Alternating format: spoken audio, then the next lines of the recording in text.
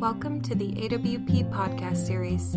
This event was recorded at the 2015 AWP conference in Minneapolis. The recording features Linda Hogan, Suzanne Antonetta, Honor Moore, and Lydia Yuknovich. You will now hear Mary Rockcastle provide introductions.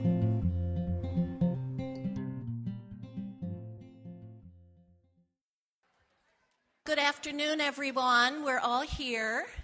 Hello and welcome to our 16th anniversary reading of the annual Meridel Sueur essay for Waterstone Review.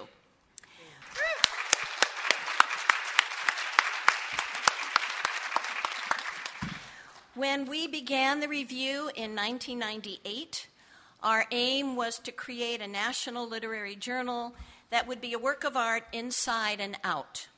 We wanted to publish writing that is distinctive, intelligent, daring in form, voice, and/or style, writing that says something meaningful about the human condition in an artful and compelling way.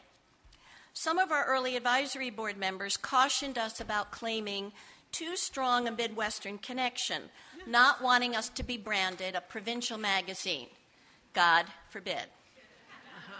While we've always had a national reach, we have never shied away from honoring what we call in our mission statement the artistic excellence of a proud Midwestern literary tradition.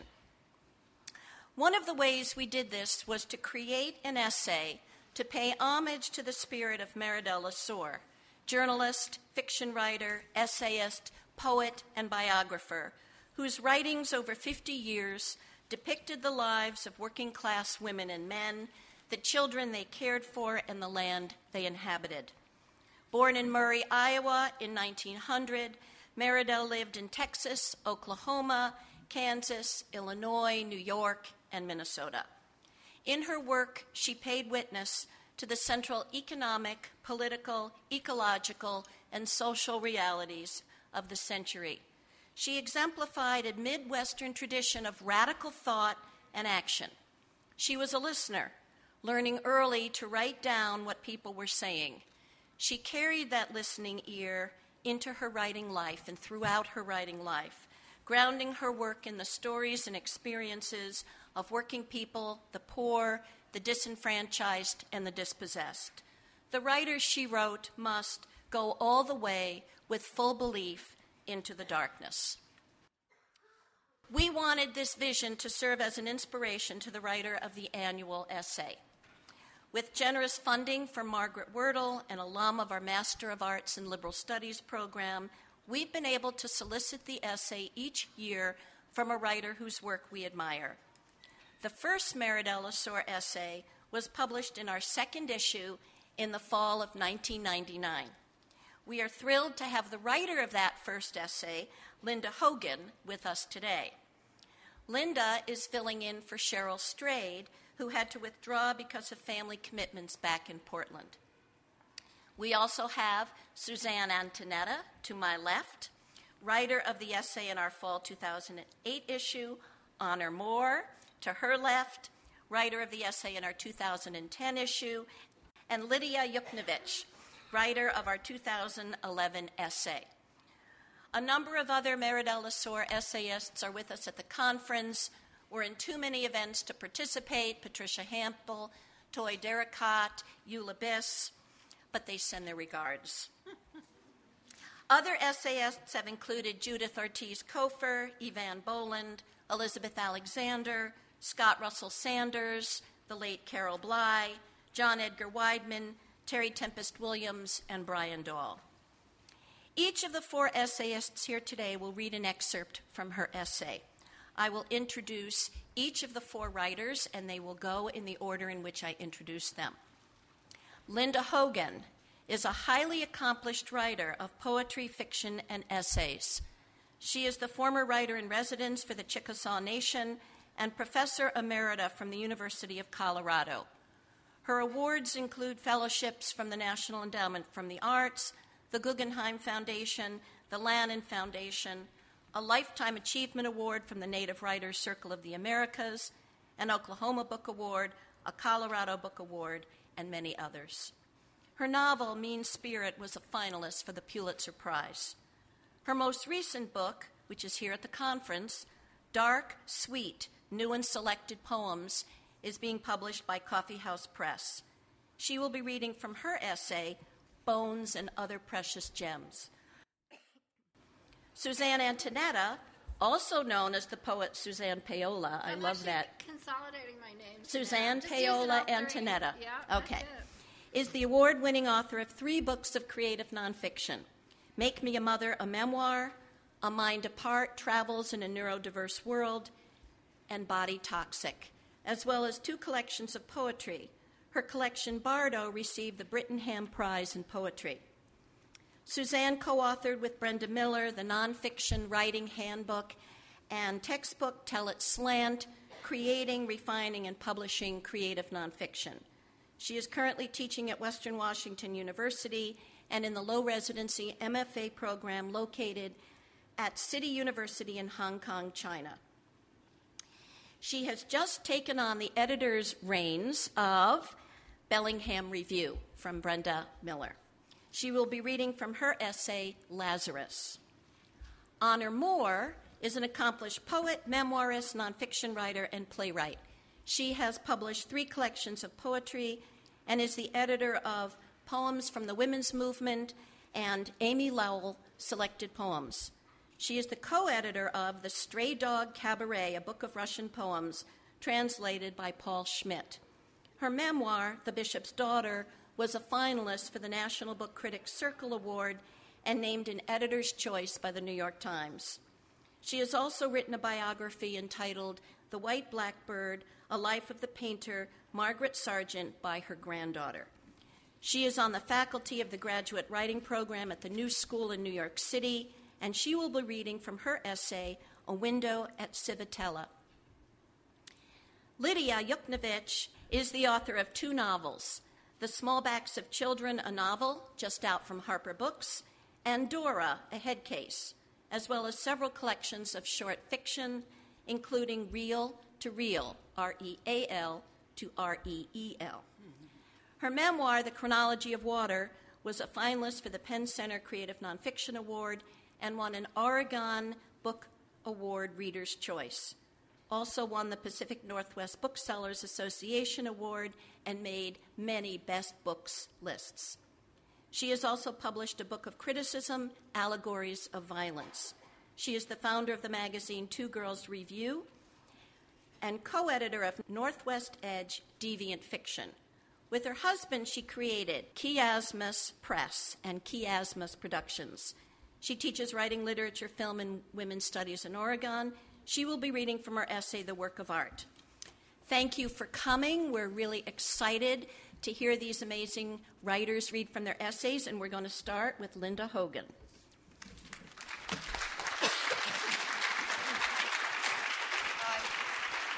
I wanted to show you my 1983 T-shirt, Meridel, Sueur in the center, Pete Seeger, and Ronnie Gilbert. I knew Meridel. We traveled together. One time she wanted to go to a cemetery where many children were conceived at night. She once said things, she always said great things. One was survival as a form of resistance. And she was in the 1980, she was at the Black Hills Survival Gathering. I took Tilly Olson to be with Meridel and spent time, and they were talking about how when they were young, in the first writers' union, they were so intimidated by each other because they each thought the other one was a better communist than they were. And Tilly even had a communist uniform, and Meridel didn't, so she really felt bad. And that was at the first writers' union in New York, which was revived for a time in 1981, and I was at that one. I didn't know we were reading from the essays. In fact, I wasn't really knowing that I was on the panel. Mary just told me I was on the panel and then told me what I was reading. So sometimes you just go with the flow because people tell you and you just go ahead and do it. And it seems like some other people didn't. and I guess I should have learned my lessons, but I'm glad to be here, and I'm grateful for this panel and for the memories of Meridel and her great sense of humor and her wonderful writing, which her publisher now, John Crawford, I just saw him this morning before he had to leave. He's been very ill, so if you know him, send him letters, cards, gifts, love. He did The Girl, and Florence Howe, Feminist Press, redid the collected works, or selected works, and Meridel was just an incredible, all the way around, not Midwestern writer, but everything writer. Studied at the Helen Keller University. When Helen Keller started the university, Meridel's parents taught there. She was in New York with Emma Goldman and Eugene Debs. She had an amazing life and a library of her journals, which was so big that I couldn't walk through it because she had kept journals for long over 50 years of her writing. I mean, it was like the whole history of America. And also, I heard that the father of Rachel was listed in one of them, but it's still a secret, so they took it out. I don't know who he was. And one time, she was smoking a black cigarette and drinking tequila at the age of 80-something. And we were at a dance, and there was a very famous writer that put his forehead against mine, and she came over and said, "Stay away from him, he's the devil." He said he was trying to read my brain, but, back in those days, we were all young, and she was afraid that I was going to be taken away. I was swept off my feet. But I had a bunch of kids at home, and now I have a bunch of grandkids, and I'm supposed to read something, and I wasn't sure that I didn't know it was from this essay, so I just went through very quickly trying to figure out what I could read from here. But I really wanted to just talk about Meridel because I loved her, and she wrote to me, and I have some of her clothes and one of her scarves and some wheat bills she had from Guatemala, and I put them over the backs of my chairs because I don't want to wear them. They're too fragile now. They're over 100. They're probably 150 years old. And the embroidery on them is beautiful, so I want it to show, but I don't want it to be messed with. So let me read just this one section. The veneration of body and bones is common to all humanity, not just the tribal. We have to think of the Egyptians and their methods of preserving the bodies of their royalty. The calcium phosphate by which a person stands is the closest thing the body has to eternity. In that respect, the soul and the bones are not so different from one another. Both are thought to be eternal, or nearly so. Elephant bones. The care for bones is not only common to most of humanity, those without that marvelous network at the base of the brain, but to other species as well. Elephant researcher Cynthia Moss has written about how elephants care for the bones of their dead. It is haunting and touching, she says. The elephants return to the bones, sometimes lifting them and turning them with their feet and trunks. Traveling elephants, Moss observed, detour from their route in order to visit the bones of their dead. They return and touch their kin time and again, resting against the skull bones of child or mother.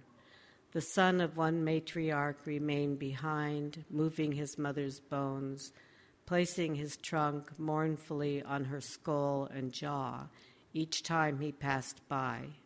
Another time, Moss chanced to see a burial ritual in which the elephants were putting earth on the body, going away and returning with palm fronds to cover it. They had begun to bury in this poignant manner with purpose until they were interrupted by the plane that carried ivory seekers. Travels to the end of the world. In our more recent times, there are ultrasounds, X-rays, and MRIs that reach into the human body to diagnose. But traditional healers, in times both old and new, know the terrain not only of a sick person, but of many worlds.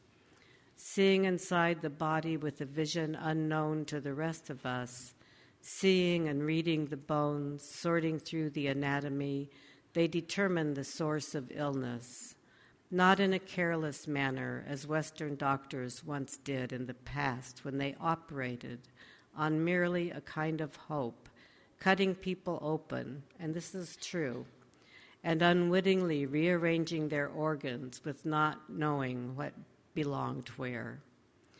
Nor are traditional Aboriginal healers spiritually careless, as those who count on the patient's belief and faith to heal themselves, like a preacher who blamed a deaf girl I knew as a child for her own lack of hearing because she, quote, didn't have enough faith, unquote.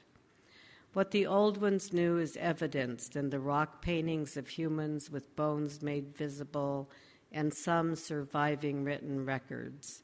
The Egyptians had medical knowledge of the circulation system over 1,000 years before this knowledge was learned by Western medicine. The Mayans also had medical knowledge, but it was burned by the Spanish, except for 1 or 2 collections. The hidden inside, as with art and love, is revealed in these cultures. The ancient ones knew the inside body, viscera, and recorded it in their medical histories.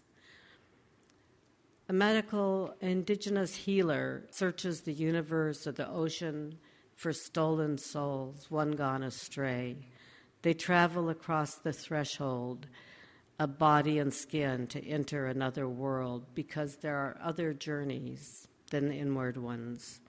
The sojourner may travel into the sky world, or to the underworld, or beneath the ocean to the Eskimo goddess who lives in the sea, or he enters a mountain of 40 rivers and mineral medicines, as with the Cree and Anishinaabe of Canada. As with outward journeys, the journey to the bones, the organs, the interior is one a healer must take in order to seek a cure, as if following illness back to its origins and remembering the body history as a kind of map or story. And here I am going to skip. Sometimes the spirit of the ill is found and returned to the body. Sometimes, even with all the temptations to return on earth, it is not. In old China, it was the river god that was entreated, and so was the soul of the departing.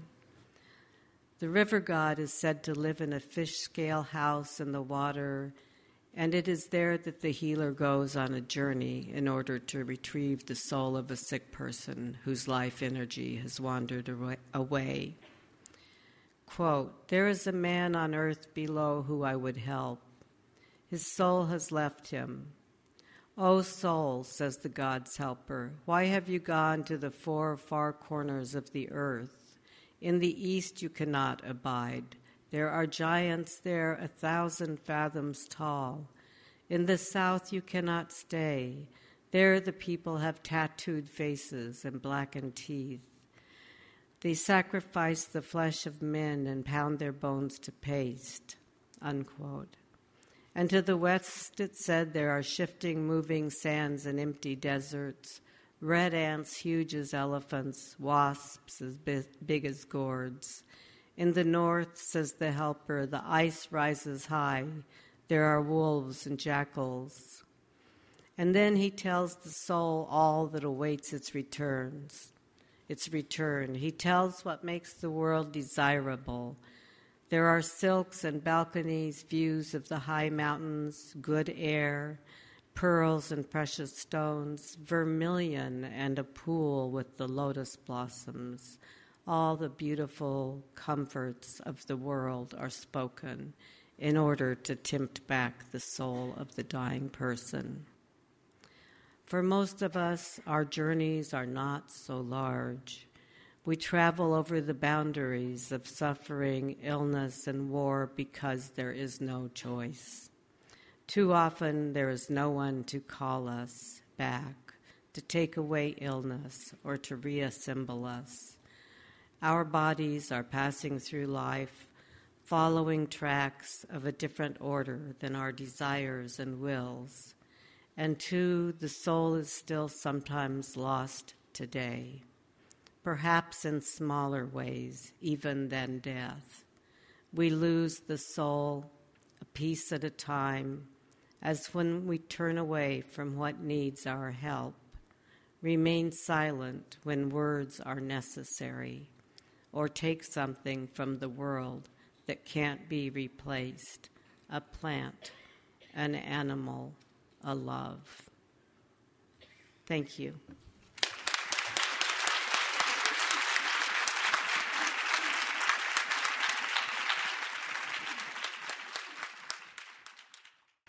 That was terrific, Linda. Thank you. 4 women I really admire. I'm just going to soak that in for a minute. I'm really happy to be here. Thank you, Mary, for putting this together. And I just want to say, when I got the notice about doing the Meridel Sueur, it was really exciting. It was very affirming, and it gave me a chance to really sink into something.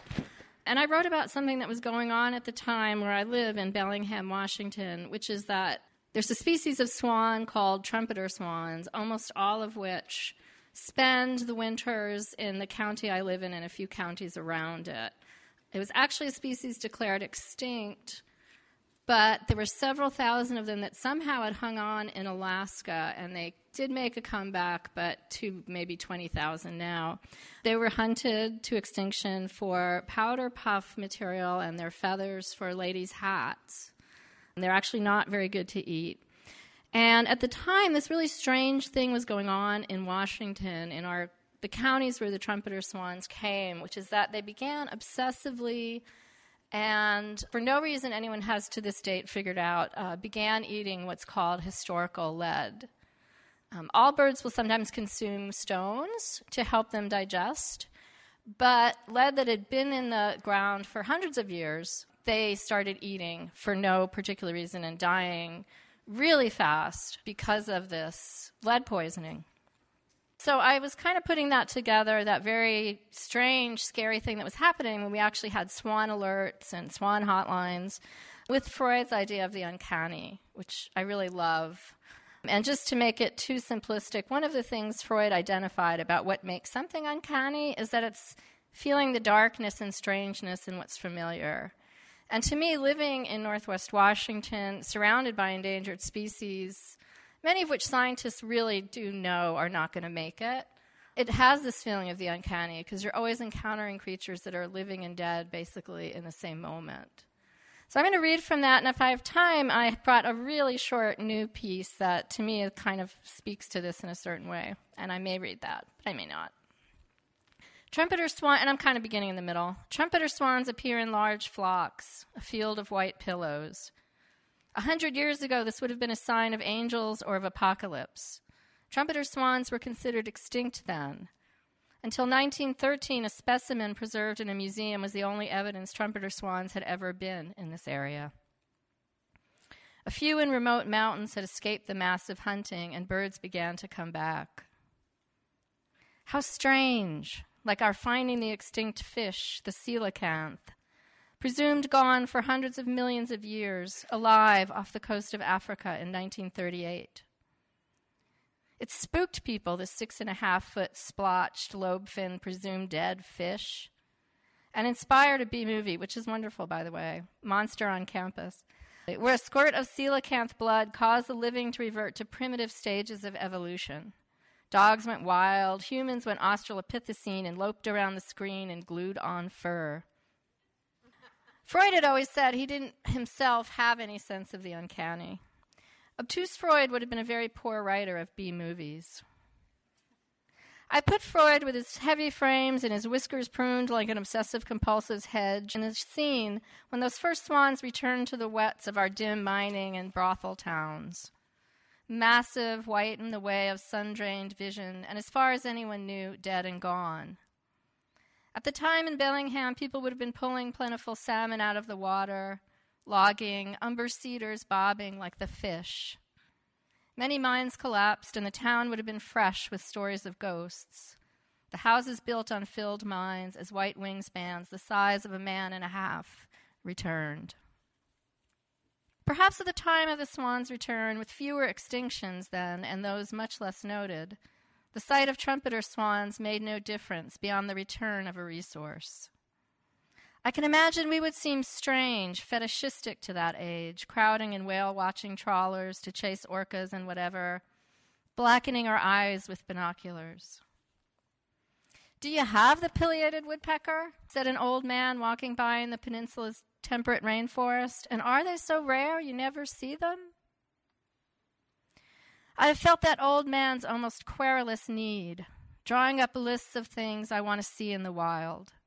Cougars, moose, whales, bears, elk. So meticulous and driven I could be hunting them. I drag the family I love along, demanding, much to their irkedness, that they turn their eyes this way, that way. I have seen the pileated woodpecker, a candidate for endangered, out the window of a camping cabin on one of my state's many islands. And I felt that ripple through my chest, that flutter of the uncanny, as the bird poked in a Douglas fir.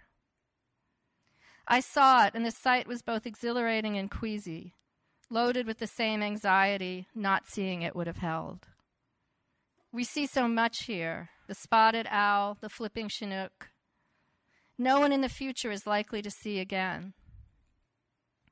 The gray whales spume out in the water. It is there, breathing. One individual behaving as if this week's krill is its biggest problem. I tote my child around to these things. "Jin, son, please look." Hundreds of us on shore are trying to drive the image up our retina, as if that could be a permanent record of anything. I think I'm going to stop that part of this here and move on to what's newer, because I think sometimes it's fun to kind of talk about how a chain of thought kind of moves you to another chain of thought as writers. And I just wanted to do something that was a little newer than 2008 as well. So I had this challenge of figuring out why this particular new piece seemed to me to work with that older piece on Lazarus species, as they're sometimes called.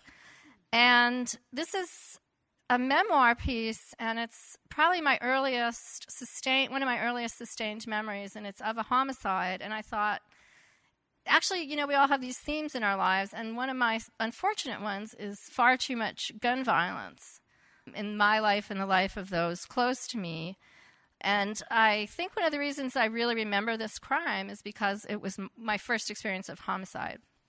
And it happened in Elizabeth, New Jersey in 1966. And it has a cemetery in it. I don't know if any children were ever conceived there. Certainly not impossible. And I think, in terms of the environment, our culture and the things that happen in our lives are their own kind of ecology. So I'm just going to read this, and it's fairly short. The girl, Wendy Sue Wolin, was 7, 2 years younger than me. She waited at the curb in front of her apartment as her mother pulled the car around. She'd been told to wait there, so she did. Some onlookers reported that she'd been skipping. My brother and I would have run down the street to the candy store or over to the graveyard. There were errands to run, the child young, and it's after school, so she has to be taken along.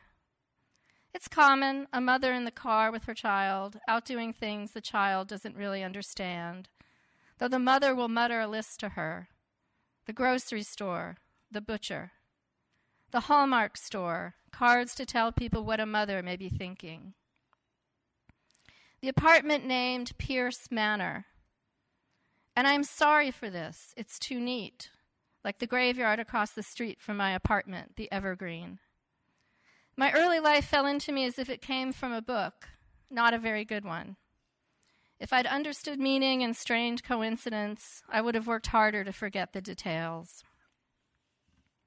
Newspapers would call her an Elizabethan girl. Every paper referred to her as skinny. I can see how historically I would have looked, thin, Elizabethan, like a piece of theater. It could be a treat then for a woman to leave the house. Much of what they used came to the women in their apartments.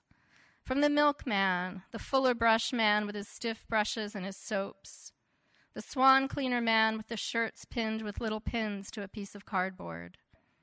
It was my job to undo these shirts, which was difficult, holding all those tiny little pins in my hand without dropping them. My mother took the shirts back with a snick of her lips if I spilled pins on the floor. Some wives used their teeth to hold them and wore pins bristling from their mouths. This was my mother's life, too, but she didn't drive. Nor did she sit with the other wives on the apartment stoops in the evenings, painting fingernails and hollering at children. A quiet woman and very small. But she would brush a hand across the coffee table, lifting dust. She would comb her hair and purse her lips at herself in the mirror. "Today is the day for the fuller brush man," she'd tell me. The swan man. Though the same men came for years, she must have known their names. So Wendy stopped in her obedience a few miles away from me in a warm March in 1966. I might have been sitting in the graveyard then. I sat in there for hours as a child. I loved it. All the stones my size, my reading level, the carvings of bent-winged women, though the closeness of the graves terrified me when I tried to sleep. Wendy's mother curving around in her car, a man, white, middle-aged, in a green fedora and a corduroy coat, his arm drawing out towards the girl, and then, "A man punched me," she said. He vanished like something the crowd collectively made unmade. The man had had a hunting knife that cost him $1.50. Police found it later, cleaned. It was not a punch. The body can take time to understand. Some women walked Wendy to a fire station across the street. They pulled the girl's coat open, loosed the hid testimony of her blood. She died soon after. It was midday, crowded. Still, the killer melted off and survived with this memory. This one day with its act more focused, more true to intent than any other he has likely known. The simple economical blow, the palmed knife. Jowly, well-dressed, the kind of man I'd have hit up for change later in my life. A generally neat appearance, the wanted poster said. Eyes that looked absent, tired to me, like a doctor's. He attacked other girls, stabbed one, punched one, grabbed one, all in one day, failed to kill the others. Soon my town wore his face on telephone poles and trees. Black and white flyers with his bland face and the legend, "This man is a child killer," under it. My mother walked me to school every day, then grew tired and left me to myself. With my soft abdomen, this need I could feel on the wind. It all, I feel now, exhausted my parents. There were things to do with the cemetery, an altar boy killed there over a cigarette. We were never, ever supposed to go. But we did, and they couldn't stop us. I have a child. I understand this now. The dangers, the way children cannot be stopped. It was 1966. 30 years later, police said they'd solved the case. A detail a woman who'd been there at the scene suddenly remembered. She knew its importance, though decades had passed. Newspapers everywhere ran the story, the murder of innocents, the monster caught at last. But just as suddenly the police released the man, dropped all charges. One more randomness to go with corduroy, fedora, and that weary, intelligible face. Thank you.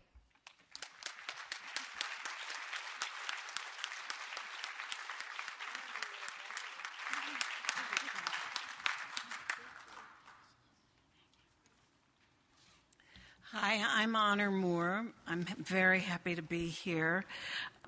I remember being on the earth at the same time as Meridel, Sueur. The name of the essay I'll read from is A Window at Civittella. I would not have written it had it not been for the Mad Mary Rockcastle. So I'm very grateful to her. It begins with an epigraph from Sueur. They never die who have the future in them. A window at Civittella which is an artist colony in Umbria in Italy. The year is 2010. After 2 hours of sleep, I wake up and remember I am in Italy and that I have jet lag. I had a cup of espresso at lunch and half a cup at dinner.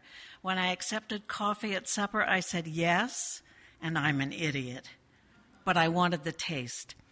It is the middle of the night after my first day, a dozen of us in a castle in Umbria, writers, composers, and visual artists from all over the world, Colombia, Greece, Russia, Thailand, Norway, the United States. As always, I fear I will not be able to do what I have come to do. It is the fear I have lived with since I decided to do this, and whenever it comes, I attach it to a particular situation in my life: love, family, money, body. And then I remember this is what I do, how it begins. I am halfway through my 65th year. My parents are dead. I am single and childless. So much is changing. Tonight, I could not remember the name of a monastery city in Russia. Suzdal, guessed Dmitri, the painter from Moscow. Yes, I exclaimed. But I had forgotten the name of a place I had always remembered, one of the most beautiful places I have ever seen. As I tried to retrieve its name, I saw it, white and far away, a square structure with towers, myself walking along the muddy road as a young woman, the man I then lived with at my side. I pulled at its name, but it would not come. White, I finally said, a monastery. 2. Every missed opportunity has poignance now.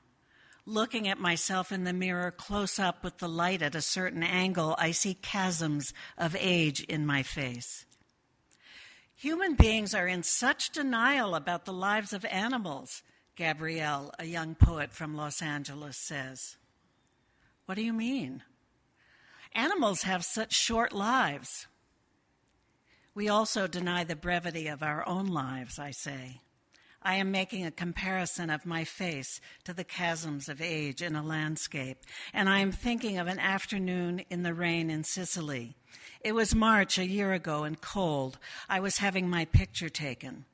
I had been hired to write a travel piece for a magazine, and a photographer was assigned. It is a cold day, and I don't know who I am as I sit on a curved stone bleacher in an ancient theater, and he looks at me through his camera. What does he see?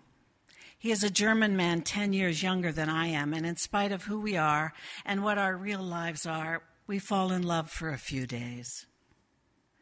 And now we'll have a coffee, he says, and we sit and have cappuccino. I've lost my camera, so it is as if I never sat opposite him there. We woke at 5 to watch the moon recede and the reflection of sunrise on the pink ruins at Agrigento. I invented another story for those days, the story I had been assigned to write, and so I have not told our story. We fell in love for a few days, and after I got home, we spoke on the phone twice, and then we stopped calling each other, even stopped writing emails. In my life at home, I was alone. His was with another woman and in another language. If I were to write the story, I would begin with our embrace at the car the morning I left.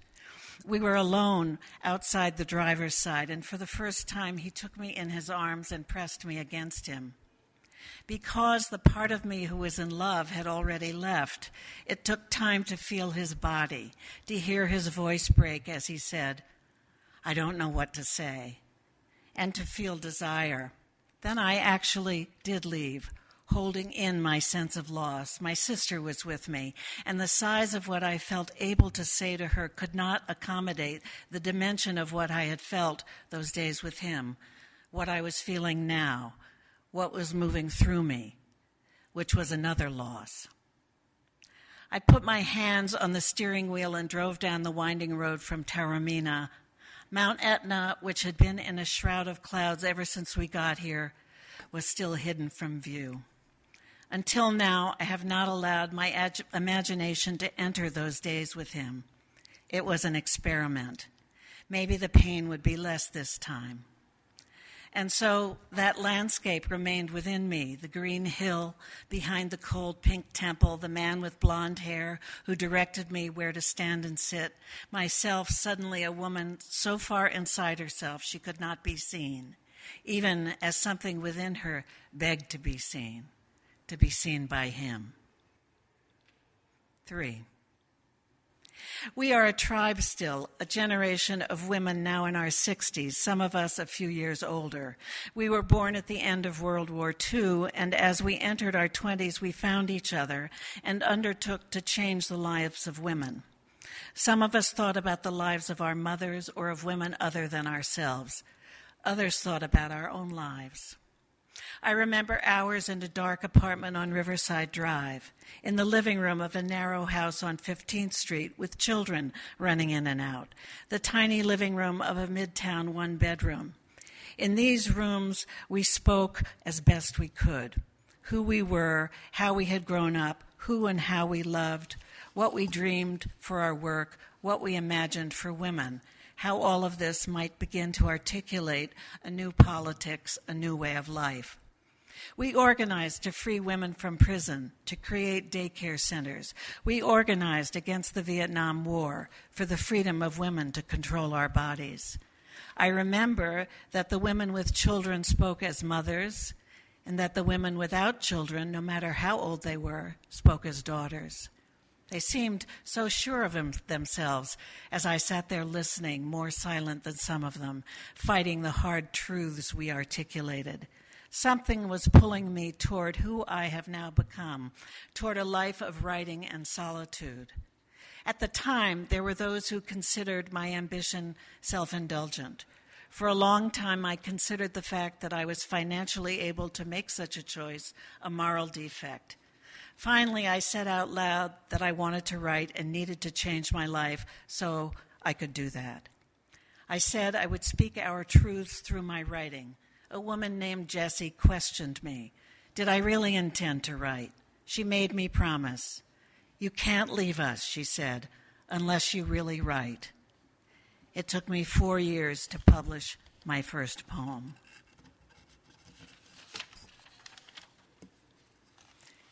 6. It's Sunday, and outside my window swallows circle, brushing the thick foliage of the trees, just missing the brick of my turret, aged hundreds of years to the color of honey shot with cream. Beyond the trees is a green field, then a hedgerow, then a vast field marked in parallel lines by a plow. And beyond the field, another hedgerow, and then a mountain green with trees. On its flank, 2 mowed fields that look like scars. One a third of the way up, the other at what, if the mountain were a man, would be his shoulder. I am listening to the Goldberg variations, played with deliberate slowness but also lyricism by a young woman. And even though I have on earphones, I can hear the chatter of birds. The computer clock tells me 2 hours have passed, and so I go to the kitchen for coffee. As I heat it, Gabrielle comes in. I am going to make iced coffee, she says, hot and cold. She is a poet younger than I, as young as my oldest nephew. 7. Back at the window, I realize I have not mentioned red roofs and something that looks white, another roof at the foot of the mountain, or that there is a fly quietly making its way along the mullion of the window in front of my desk. I am grieving the photographer and also my brothers and sisters, the ones who turned against me because of a book I wrote. And I am also grieving the brother who has gone mad. This is what happens when it is quiet and I am not yet writing. What I once believed about the brothers and sisters, that it was all just a misunderstanding, that it would dissolve because really we love each other, has not been borne out. I have been forced to accept my difference from them. If I were an actor asked to physicalize this, I would throw myself against a wall again and again until, exhausted, I fell to the floor. There is blood, but they do not see the blood. The photographer had blonde hair to his shoulders, and the brother who has gone mad chops at his own hair. Life remains outside my power, but art, through its mysteries, yields, if not understanding, at least other mysteries, and also hope, and also help and hope. 8. Last night I woke in a pool of sweat. I could see that the sun had not yet risen, and so I pushed the blanket partway off and went back to sleep. By the time the alarm sounded, Bach on my BlackBerry, I was no longer sweating and the room was cool. In my dream, I was with Kathy on a street in New York that was actually in Italy, and I had forgotten to pay my rent. When I woke up, I was depressed and lonely, and after I walked in circles for a while, there was a knock on the door. Oh, I'm sorry. It was the woman who cleans, a woman from Eritrea, a beautiful young woman. I was just leaving, I lied. I'll wait, she said. I got myself ready to head to the kitchen and forage for breakfast. I found her and told her I had left my room. I was carrying my laptop. She was sweeping. And then I asked her name. LM, she said, and I told her I was Honor. Do you like it here, she asked. I considered admitting that I was lonely, but thought better of it. She was about to clean the room in Italy, which I had been given for a month of writing. How dare I complain? Yes, it's so beautiful, I managed. And then, barely out of her hearing, I burst into tears and ran right into Gabrielle. Do you have a moment, I asked. Anything, she said. I tried unsuccessfully not to continue weeping. I don't know what it is, I said, and I told her about deciding not to tell Alem I felt lonely. Do you want to walk to town? When I returned to my room to change my shoes, Alem was leaving me some things I had asked for, an extra pillow and a second bath towel. Are you all right? She asked. She had seen me crying after all. Thank you.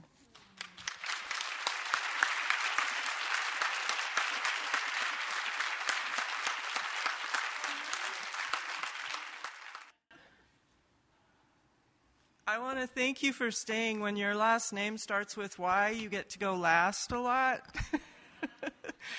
And yesterday, I went last on the panel, and I decided to throw my paper out, and instead I sort of made everyone stand up and did an art revival.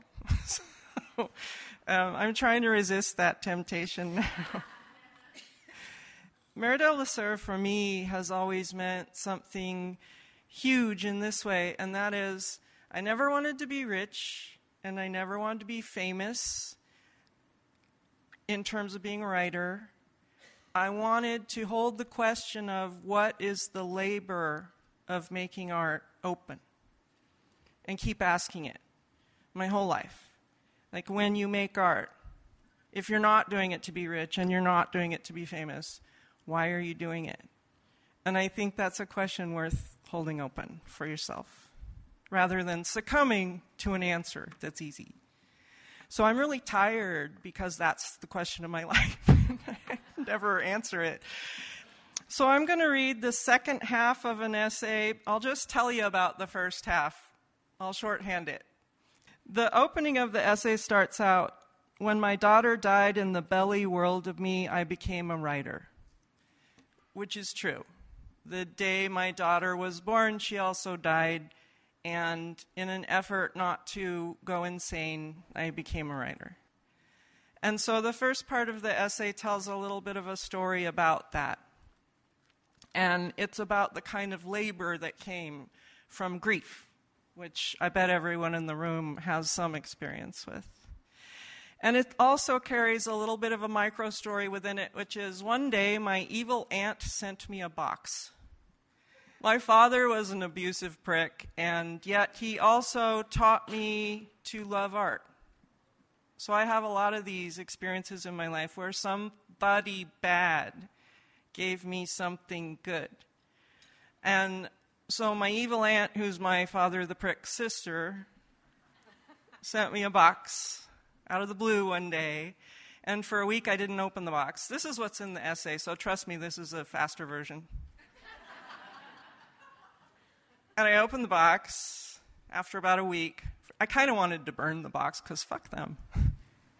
Evil family. But I opened the box, and inside the box were many, many photographs, black and white photographs of my Lithuanian heritage and family. And I'd lived my whole life up until that point, never really finding anyone in crowds who looks like this giant jaw and shoulders and little beady blue eyes. I never felt like my kin were in the room till I opened this box and looked at the photos, and they were so Eastern European. I mean, they look like they were born with plow hands, potato diggers.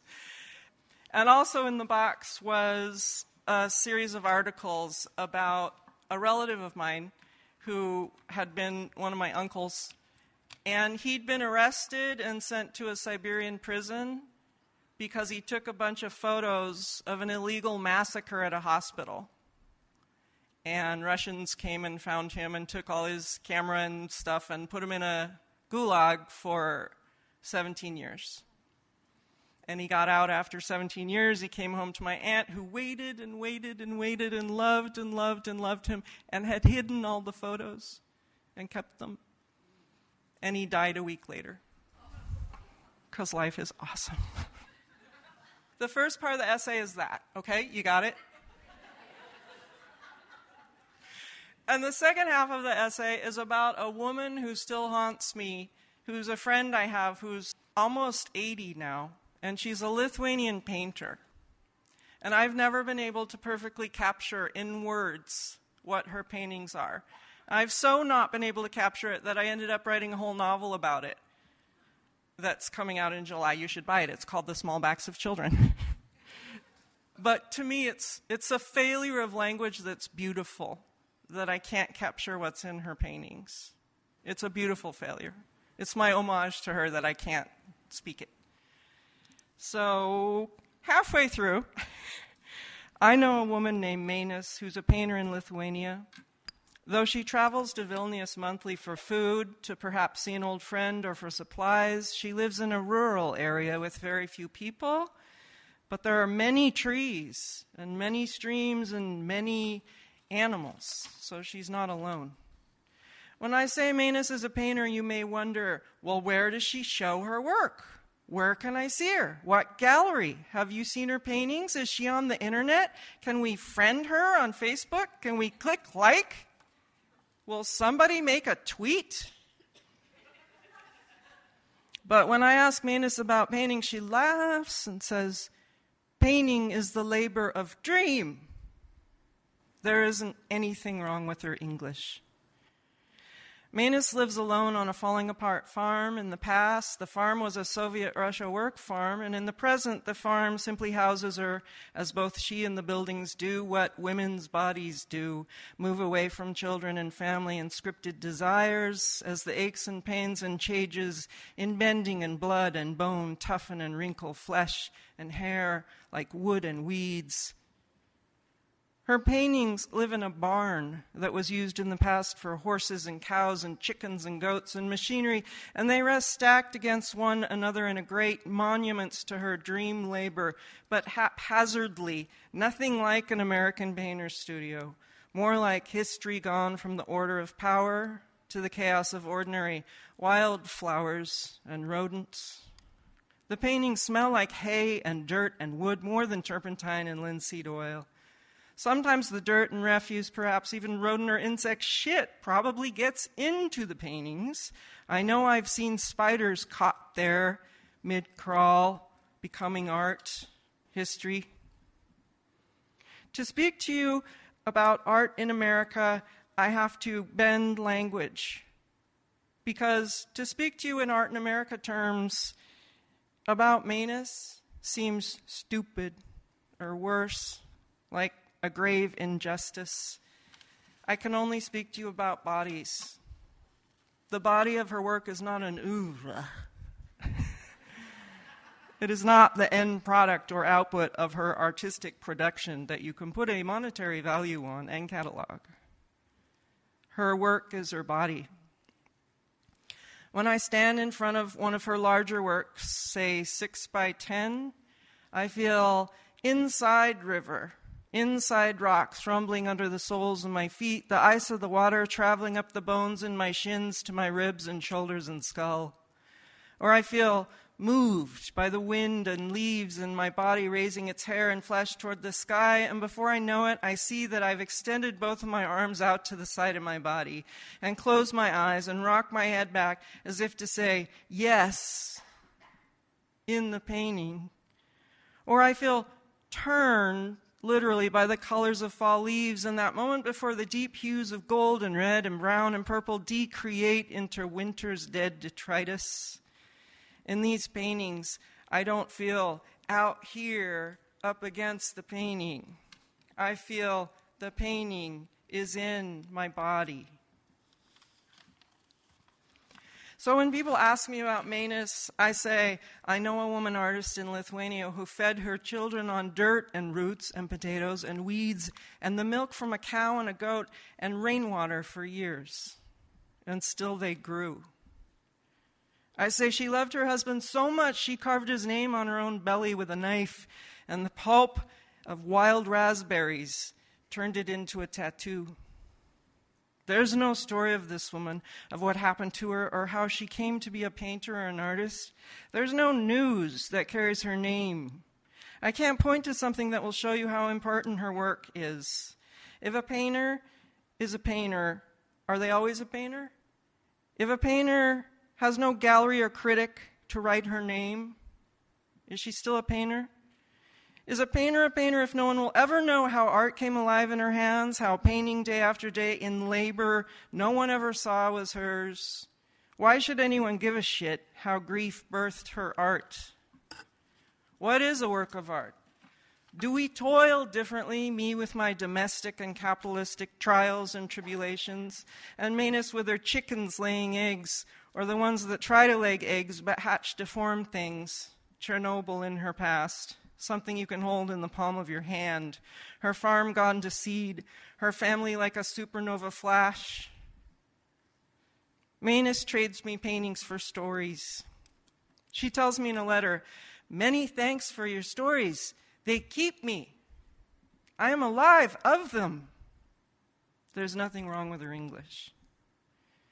Lithuanians, Latvians, Estonians were rural people for centuries, their largest cities inhabited by other ethnic groups. The lyrics of their folk songs ring and rise with forests and mushrooms and animals and azure shimmering lakes, but I don't think you've heard them. Most Americans don't know how to picture the city dwellers in Vilnius, stuffed as they are with their big-boned and thick-muscled bodies in concrete apartments as the heat turns them into ovens in the summer and cold cells in the winter, and yet they're laughing and happy together as families.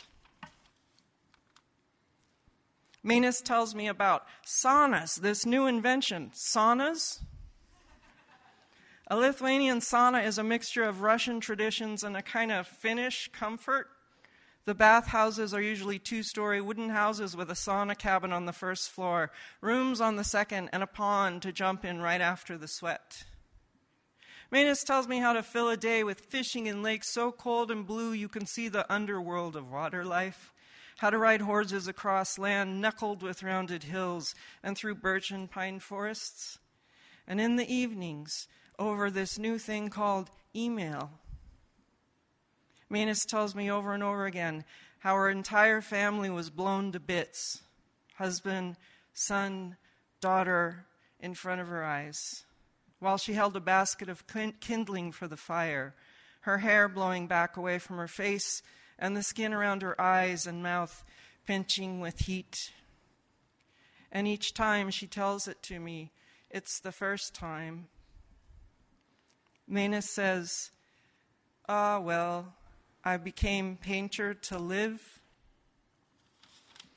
But I think maybe it's simpler, her becoming. I think it's a choice to face not staying alive with expression and labor and body. She's out there right now making new forms without any of us. Trauma brought me to the page. Years ago, when Menis learned that my daughter had died in the belly of me, she said, Ah, then you are down at the bottom of the water now. It's good, see? You can walk the deep. That is why you hear. Can you see me? Possibly the most perfect sentences anyone anywhere has ever said to me. She is beautiful and terrible all at once. And I'm looking at a photo of her painting right now, and it's black and blue and as big as the wall of a house. Maybe it's the bottom of the water. Maybe it's Manus's lost family in there, floating or walking the depths. And maybe too many beautiful dead daughters are down there with her, like mine. I must remember to push on the sentences until they break open and reveal our otherness to each other. I must remember to be a body that generates new ways of seeing and saying. That's the labor of art. A woman's body and labor without apology. This language held by the white. My daughter's name was Lily. Thanks.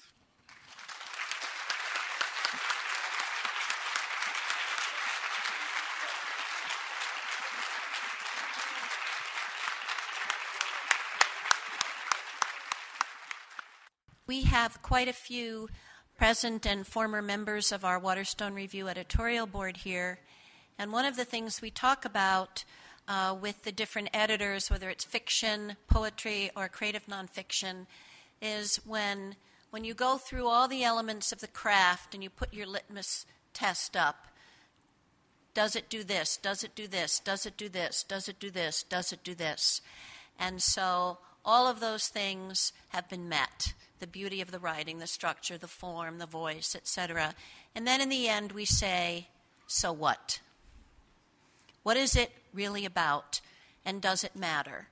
And of course that's a subjective question and answer, because matter to whom? Well, how many of you does it matter to?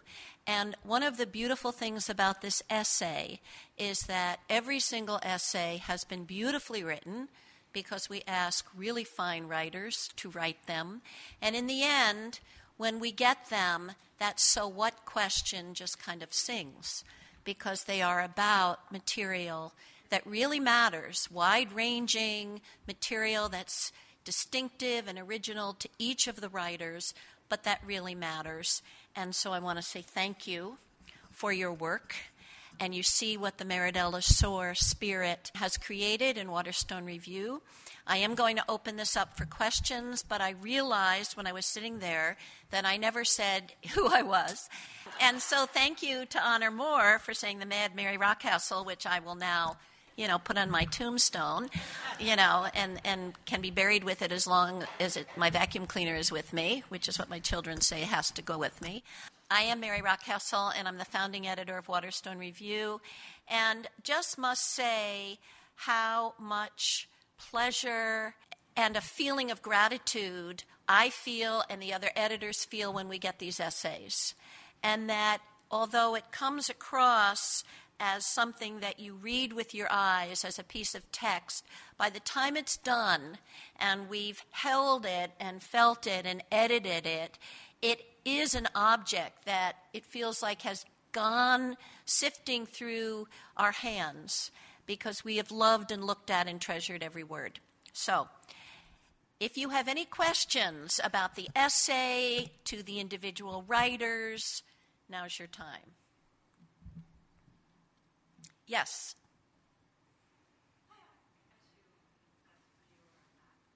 So the question, if I can, hopefully honor it in paraphrase, is when you're writing about grief and trauma, how do you do that in a way that's honest, but that also can take care of yourself? So you get the experience on the page, but at the same time, you have to cushion the writer against the blows that you're putting on the page. So I will open that up to... You mean cushion the reader or the writer? I think both.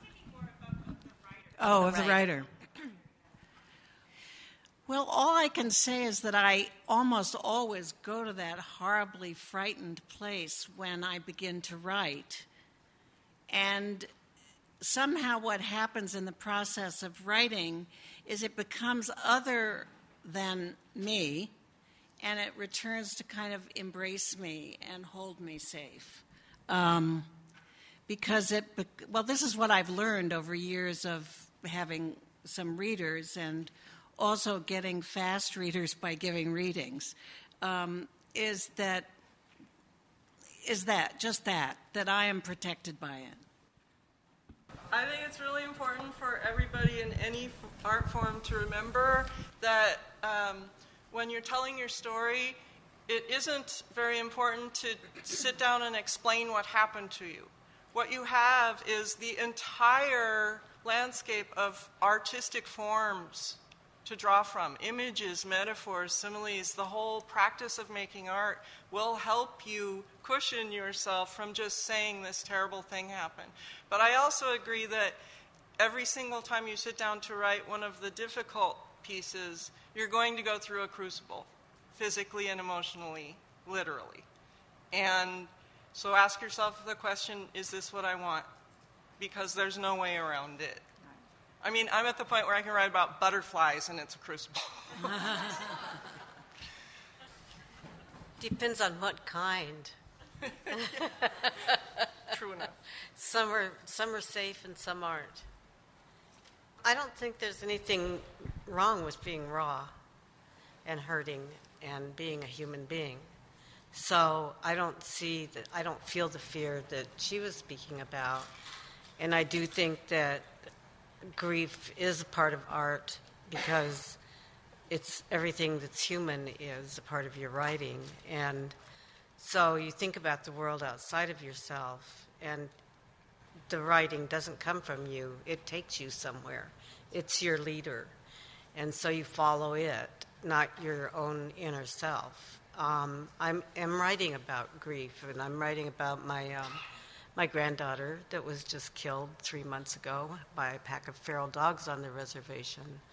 And, we all went through family grief and wakes in Rapid City and at Pine Ridge. And there was a lot of grief and a lot of other things that came up because anger, all kinds of things. She was 8 years old. And so I'm trying to write a book, but it's her voice speaking.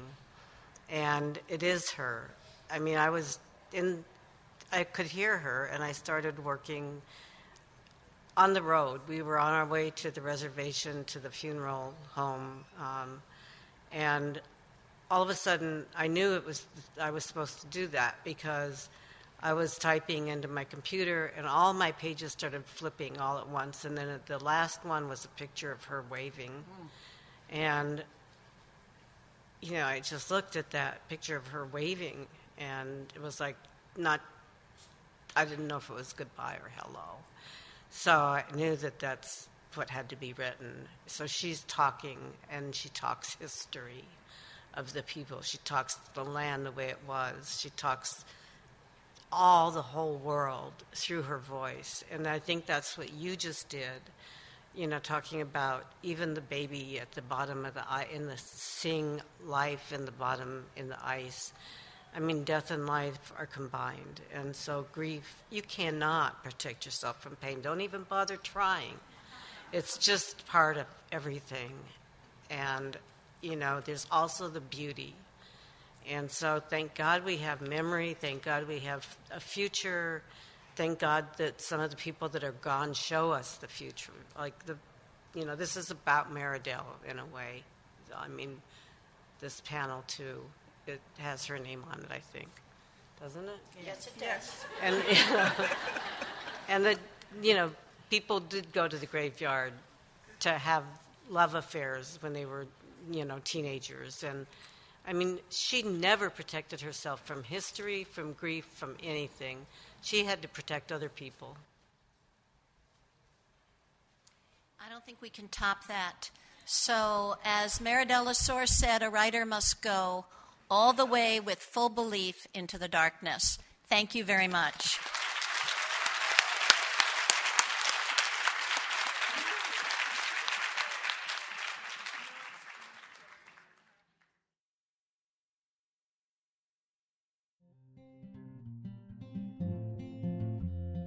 Thank you for tuning in to the AWP podcast series. For other podcasts, please visit our website at www.awpwriter.org.